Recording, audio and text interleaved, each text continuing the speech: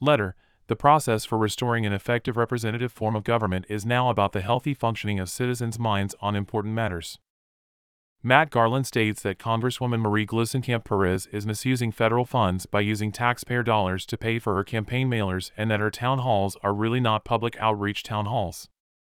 By Matt Garland in Vancouver. Editor's note: Opinions expressed in this letter to the editor are those of the author alone and do not reflect the editorial position of Clark County Today.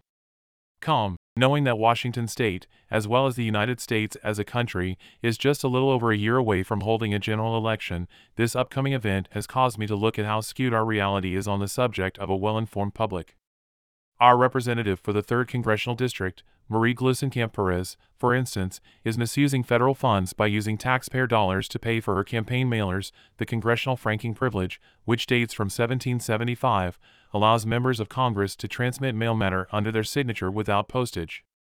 In addition, her town halls are really not public outreach town halls. They are scripted events meant to gather together activists under social issues, usually held on liberal college campuses. The above is representative of a smug and elitist disposition seen in many Democrats. They believe their majority is a mandate to roll out unconstitutional laws that eliminate transparency in elections, reduce the ability of law enforcement to apprehend and arrest criminals, and promote and support radical transgender ideology. I looked up the definition of democracy online, and the first definition that was shown was the following: a system of government by the whole population or all the eligible members of a state, typically through elected representatives. Another definition by another source: government by the people, a form of government in which the supreme power is vested in the people and exercised directly by them or by their elected agents under a free electoral system. The above definitions are from a few sites.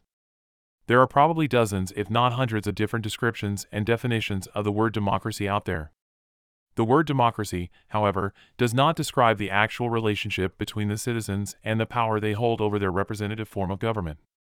With that, the mental space of the citizen is always assumed to be genuinely untainted and well-informed. But that precious mind of the citizenry is not being filled with reality-based information. Instead, we have to face many individuals who are every day waking up with an inaccurate picture of reality.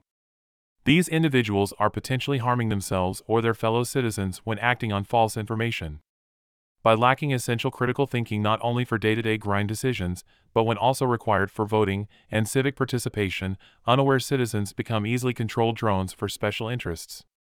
With recent events dating back to the summer of 2020, it is very apparent that the aforementioned mental space of the citizen has not been treated fairly when it comes to information. This has resulted in citizens who are not motivated to act appropriately in civics, nor has it resulted in an adherence to fact-based information in public discourse. The media has not only neglected their once highly valued and ethical role of investigating and reporting the truth, they have instead decided to be change agents, activists, and filters that distribute propaganda. How can we, as citizens, go about our lives enjoying our freedoms, while a highly trained group of writers, investigators, radio and television producers ignore matters that may affect our immediate and long-term lives? The process for restoring an effective representative form of government is now about the healthy functioning of citizens' minds on important matters. The blame for our manipulation, loss, and decay related to the democratic functions and process of government lay at the feet of the mainstream media, academia, woke corporations, and corrupt politicians.